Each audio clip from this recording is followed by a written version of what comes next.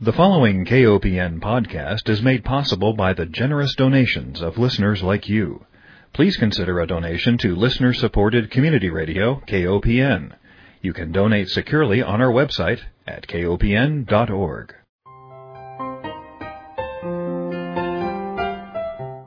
Hi, welcome to Food Sleuth Radio, where we help you think beyond your plate. I'm Melinda Hemmelgarn, a registered dietitian and investigative nutritionist on a mission to connect the dots between food, health, and agriculture and find food truth. And today I am delighted to welcome a friend and a terrific children's book author, Catherine Pryor. Now, I happen to know Catherine from her former life, which was in the field of improving food at food banks, in food communities, in institutions in the Seattle area. She has worked with Food and Water Watch, the Washington Physicians for Social Responsibility, and Healthcare Without Harm. So she comes with a solid resume looking at food and health. But she's had a total life change in that she's switched career paths, focusing now with children's books. And we spoke actually in 2014 when she had just come out with her book called Sylvia's Spinach. And her new title, and the one we're going to be talking about today, is called Zora's Zucchini. So welcome, Catherine. It's great to have you back. Oh, thank you so much for inviting me. I love what you're doing. I think when we first had our first interview about Sylvia's Spinach, a children's book which would get any hesitant green food eater to fall in love with spinach, I really concentrated at that time on the importance of reading to children. And I know that your publisher, Readers to Eaters, they have a terrific tagline which talks about that connection about food literacy and the importance of reading. The tagline is Food Literacy from the Ground Up. And many of the books featured on the Readers to Eaters website links the importance of food and health and agriculture. So I'm glad you found each other. But why don't we just start out and say, why food literacy? What does that mean? Food literacy is a growing concept, and it is sort of loosely defined as understanding and educating kids about the impact of food choices on health, community, and the environment. And we know that this is becoming increasingly important as we look at the issues of the horrible increases in childhood obesity that we've seen over the last few decades, the increases in food deserts, and really looking at how schools and libraries and parents could and should be talking to kids about food, because we know that the eating habits kids develop in their youth stick with them the rest of their lives. Mm-hmm. And fast food marketers know that as well. Otherwise, they wouldn't be spending billions of dollars targeting young children. And, of course, you're familiar with the data from your work in healthcare. When children see advertisements, even at age 2, they stick. So I think the fact that you've targeted your books to a young audience, and remind our listeners, what is the age range that you're targeting with your books? Sylvia's Spinach and Zora's Zucchini are really looking at the 3 to 7-year-old age range, so where the kids are starting to have a little bit of autonomy and definitely some opinions about their food choices, but also when they're old enough to start being active participants in how their families eat and ultimately, we hope, grow some of their own food. Mm-hmm. I was just talking to a parent of young children who said that, at least in the state where I live in Missouri, children are going to be expected to be reading by kindergarten. Mm-hmm. And so even more important are parents' roles in providing reading material and getting children to read. And if you don't mind, I'd like to just share a little personal story. I remember I was making pea soup one night, and I thought, I had young kids at home, and I thought, oh, this is going to be a tough sell, right? It's not really a very attractive color. But I was reading a book called Mouse Soup, and I thought, I think I'm going to call this soup Mouse Soup. And I will tell you that my children were very anxious not only to taste it, but ate it all up.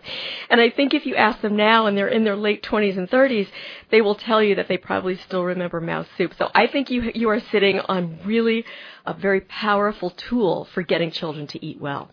Well, thank you. Yeah, I hope so. I mean, and one of the reasons that I've made this big change to really focus on writing and trying to reach kids is that I'm really hoping to create positive emotional memories of healthy items, because we know that they'll take them with them the rest of their lives. But I also really don't like calling healthy food. Yeah. So I try to take a little bit more of self-health approach, where you just make the healthy item fun. And luckily for all of us good food advocates out there, gardens are actually an incredible tool that schools and parents have to do that. Also, coming up with fun names like you mentioned. Mm-hmm. But there is really something about giving a kid a relationship with the food and a little bit of power and fun with food. And I also believe that you really care about something differently when you raise it. So that's another thing that I think is really great about gardens. And there's something, too, about, you were talking about preparing the food with your kids, and I think that that's something that creates memories as well. Mm-hmm. And I'm looking at this book, and it's so beautiful. You've partnered with an illustrator. This is the second time you and Anna have partnered, Anna Raff. She's a terrific illustrator. I mean, I look at the pictures in these books, and I'll provide a picture on the website as well as a link to your website to look at some of these books. But the pictures are so joyful, as you mentioned, and inviting, and I can't imagine any child not wanting to dig in literally and figuratively to your stories. Yeah, Anna is absolutely phenomenal. And it's funny, I've actually only met her once, so all of our collaborations, she's in New York and I'm in Seattle, so they've all been across the country via email, and then we did manage to meet up once for lunch. We did have spinach. But she just brings this incredible sense of humor and play to her work, which honestly, when we were thinking about doing the second one together, she's much in demand. She works with a lot of big publishing houses, and Readers to Eaters is still a relatively small independent press. And so, she wouldn't get necessarily the sales that she would have with the big houses. But I wrote her this letter just saying one of the things that the good food movement really needs is fun and is humor. And you bring that to the table in huge quantities. So I asked her if she would please consider doing a second one with me, and luckily she said yes. She thinks up things to include in there that I absolutely never would have. And I mean, just looking at the cover of the book, which if people want to go to my website or anywhere that they might be getting it out of their local library or something like that, the front cover is just this joyful child who is so excited about her garden. And every time I see it, it makes me smile. And so she's just found this incredible way to really capture sort of the joy and the freedom of summer, and also, I think, the power of becoming a food provider for one's family. Exactly. So Sylvia Spinach, I want to go back and just touch on Sylvia Spinach for a moment, because with that book, it helped us address the issue of picky eaters. And being a dietitian and somebody who has counseled so many parents, I will tell you that picky eating is one of the big issues that parents face. And how do you deal with a child? And we know that the parent will never win a food war. And in fact, you can set up some really negative lifelong impacts with children if you force them to eat. So much better than forcing a child to eat vegetables is to help them fall in love with it, which your book does. And Sylvia Spinach, of course, focuses on a little girl that doesn't like spinach until, oh my gosh, she grows it one day. But what I love about Zora Zucchini is, as you mentioned, she is now being empowered with this idea of growing a community. So tell us what happens in Zora Zucchini. Well, I'm glad that you raised that, because that was actually one of my big goals with this. I mean, I really wanted to write a book about using food as a tool to build community, which, of course, kids would just call having fun with their friends. And if adults were being honest, we probably would too. But basically, in Zora Zucchini, we have a little girl who's facing the summer blahs, and she finds some free zucchini plant starts at her local hardware store, takes them home, plants them in her garden, and as I'm sure many people can relate to, soon she has more zucchini than her family could possibly eat. But she has this problem of abundance, which she continually finds solutions for. So first she uses her zucchini to bring her family together around the dinner table and around cooking and preparing food together. Then she ends up meeting her neighbors to share food with them and give away her extra zucchini to the neighbors around the block. And then she ultimately starts a garden swap that brings her whole community together. So this was something that I've experienced in my own life, where when you work in food and you talk about food and you share food together, it really is a way of creating friendships and relationships where there wasn't one before. And then the other thing that I was really hoping to do with this book was talk to kids about food waste in a fun and engaging way, because it's such an important topic, and I could not think about how to make it appealing to this age group. I mean, we know that kids who have grown up in this sort of culture of abundance where, you know, there's no shortage of calories around us on any given day, they often don't realize that food is a really precious commodity. So I really wanted to create this little story that would hopefully resonate with kids and parents and then help them shape the way that they think about their role as eaters. Mm-hmm. But I'm looking at the illustrations that Anna gave. So there is a woman watering her garden. And in areas of the country that are suffering drought, the idea of not only would you, if you're not eating the zucchini and sharing the zucchini, you're wasting not only the vegetable, but you're also wasting all the natural resources that went into growing it, such as the water. So you open the door to have a conversation about natural resources as well as reducing food waste and just plain old delicious food. The other thing I wanted to bring forth about this book, and it's getting back to Anna's illustrations, is I have found that children really love to be detail-oriented, you know, looking for secrets on pages or looking for, right. you know, looking for little, where's the dog in that picture? And Anna took the time, I mean, she brilliantly added to the pages pictures of birds in the trees. I mean, she didn't have to do that. There's a little dog looking out the window in the page I have opened here. But you could ask a child as you're going through, well, what do you think the dog's name is? And can you count how many birds are on the page? Or perhaps, you know, at the table scene where the family is sitting together and eating the zucchini, you could say, what do you think she did with it there on that plate? Well, how would you like to prepare it?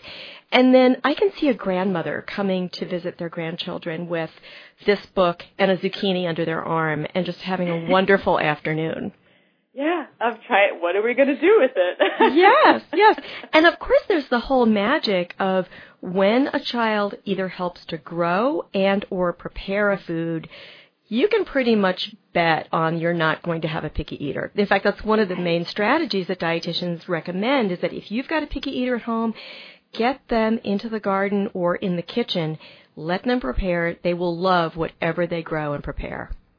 Yeah, so part of this book was inspired by true events in my own garden, but also inspired by true events in my own life.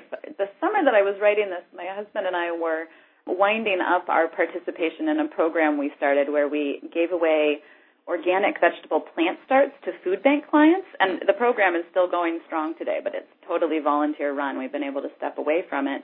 But we were in the process of doing some research to find out if it had been an effective program.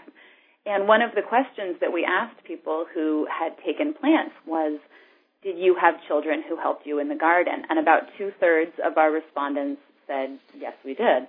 And then a follow-up question to that was, did you have children who ate the produce that you grew? And again, it was almost exactly. I think there was one household that reported that, no, the children who had helped in the garden had not eaten the vegetables.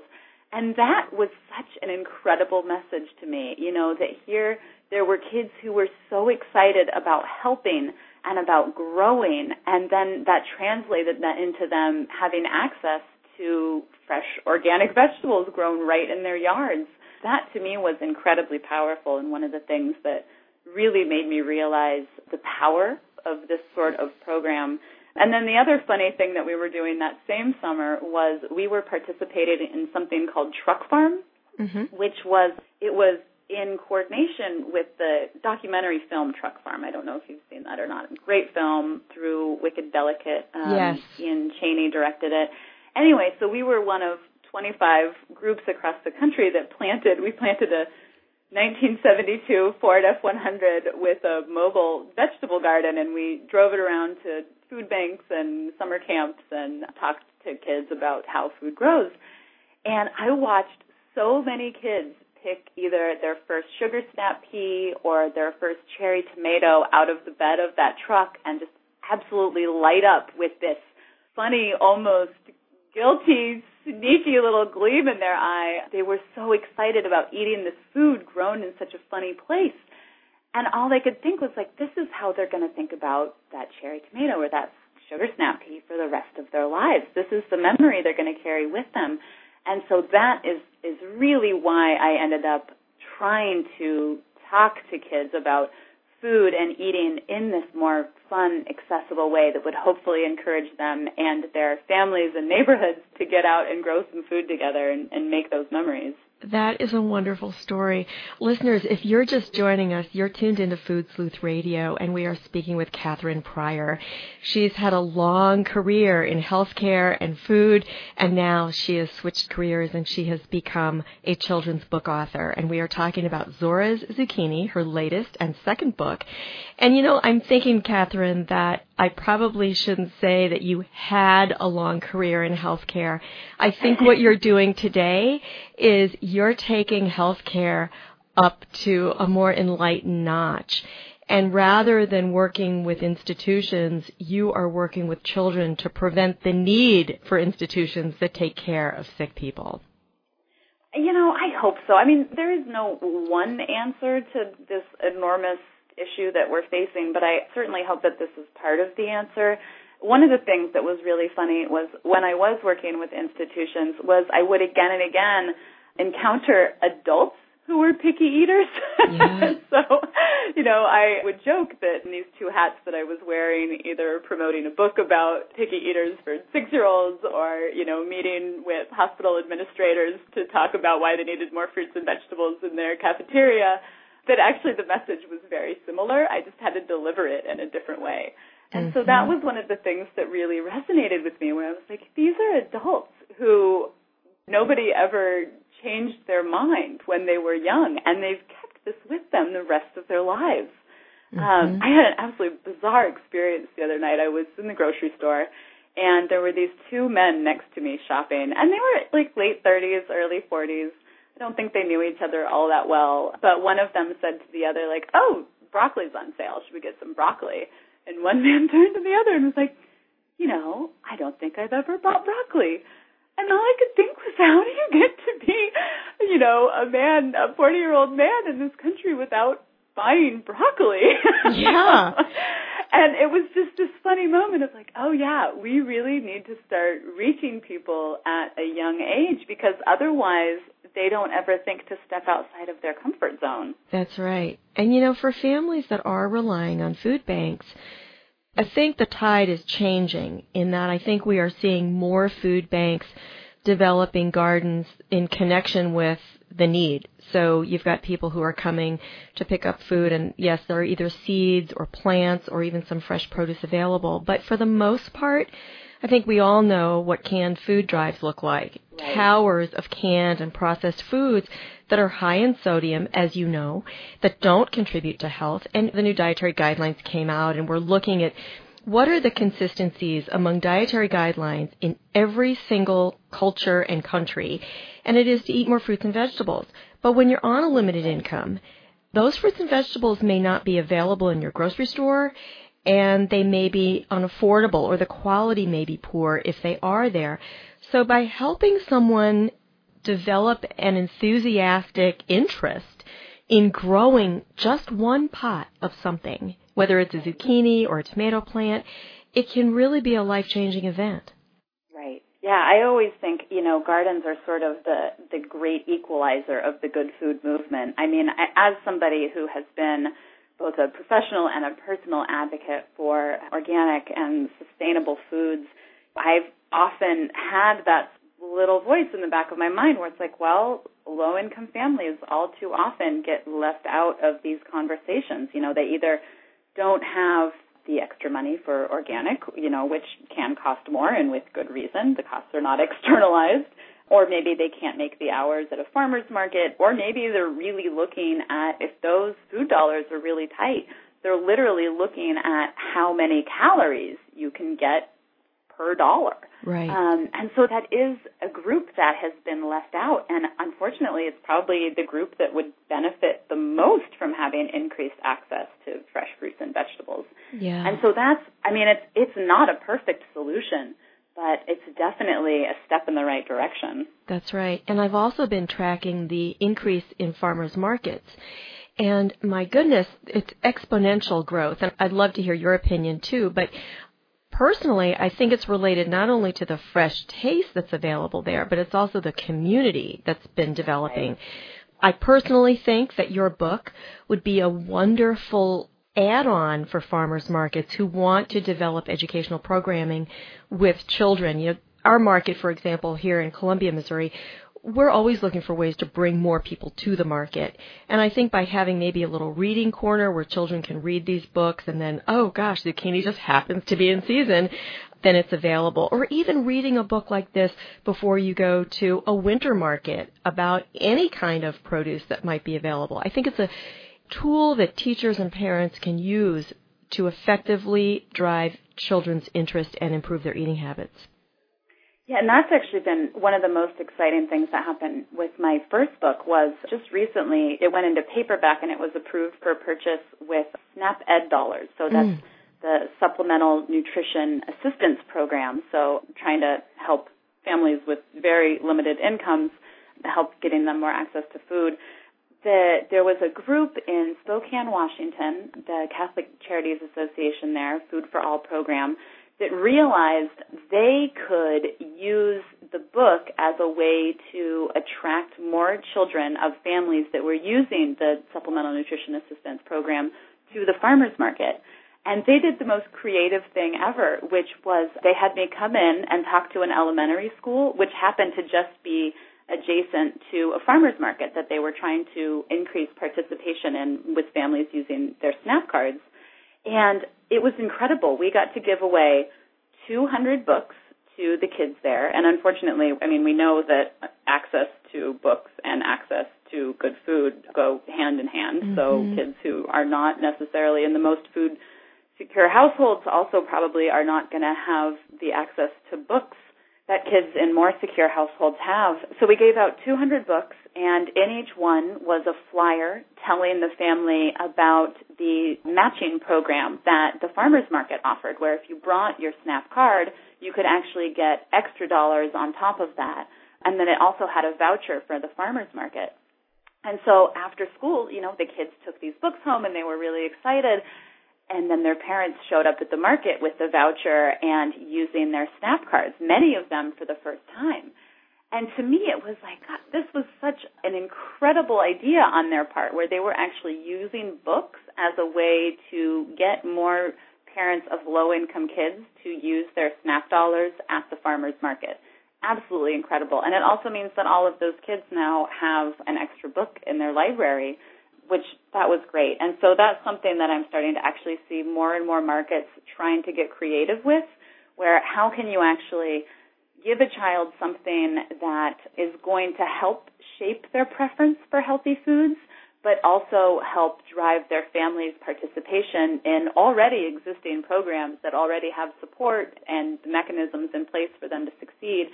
How can you help the children be the drivers in their families to get the families to those markets?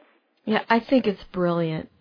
And you're also improving children's reading skills, which we know if a child can read, if a child is literate, then they are more likely to succeed for the rest of their lives. So I think that you are hitting on so many critical life skills to produce a really healthy American citizen. So I'm thrilled, and I would love to see more libraries actually purchase this book. And I want to encourage our listeners to simply ask for their librarian to order both of your titles, Sylvia's Spinach as well as Zora's Zucchini. And I don't want to leave without giving our listeners the website where they can learn more about your book. So it's www.KatherinePryor.com, and that's Catherine with a K, and Pryor being P as in Peter, RYOR.com. And we'll have that listed with the interview too, Catherine. we just have a few minutes left, so I want to give you a chance to bring forth anything about your experience in reading to children or something about this book, something that, an aha moment that you've had with it that you'd like to share with our listeners. I guess one of the things that I am wanting to talk with my colleagues in this very important movement about is the way that we craft our messages, and just more basically, thinking about how you change someone's mind. So this is something that I've very much seen happen in a lot of the school visits that I do and things like that. So anyway, the thing that I was thinking was, I think we in the Good Food movement often rely very heavily on logic. The science is on our side, and so we use it. But that only converts some people, and they're usually the people who are already sort of thinking about the issue. But what I've found through all of these visits with schools and kids and families is that oftentimes appealing to emotion can be a much more powerful approach than appealing to logic for most people. And that I'm finding that change is the richest and the deepest when we look at both logic and emotion. And a perfect example of this is I'll be at a school and there's a kid who is convinced that they don't like spinach until we do the taste, and the kids around them all say that they do. And so suddenly this child is emotionally aware that they are being very different than their classmates, and it might not be something that they're conscious of, but it is something that they are powerfully motivated to try to be more like their classmates.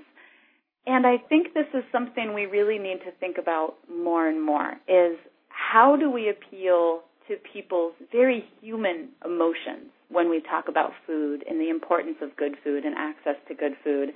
We know that the science is there to support it, but how can we convince more people who aren't necessarily on board? How can we get them as passionate about food issues as we are? I think it's a challenge for all of us, and, I'm trying to do it in my very small little way, but it's something that I think is a conversation that we need to have about how we reach new people. Well, Catherine, I want to thank you so much for being my guest, and I want to thank you for thinking so critically about how we can improve eating habits in a fun and delightful way.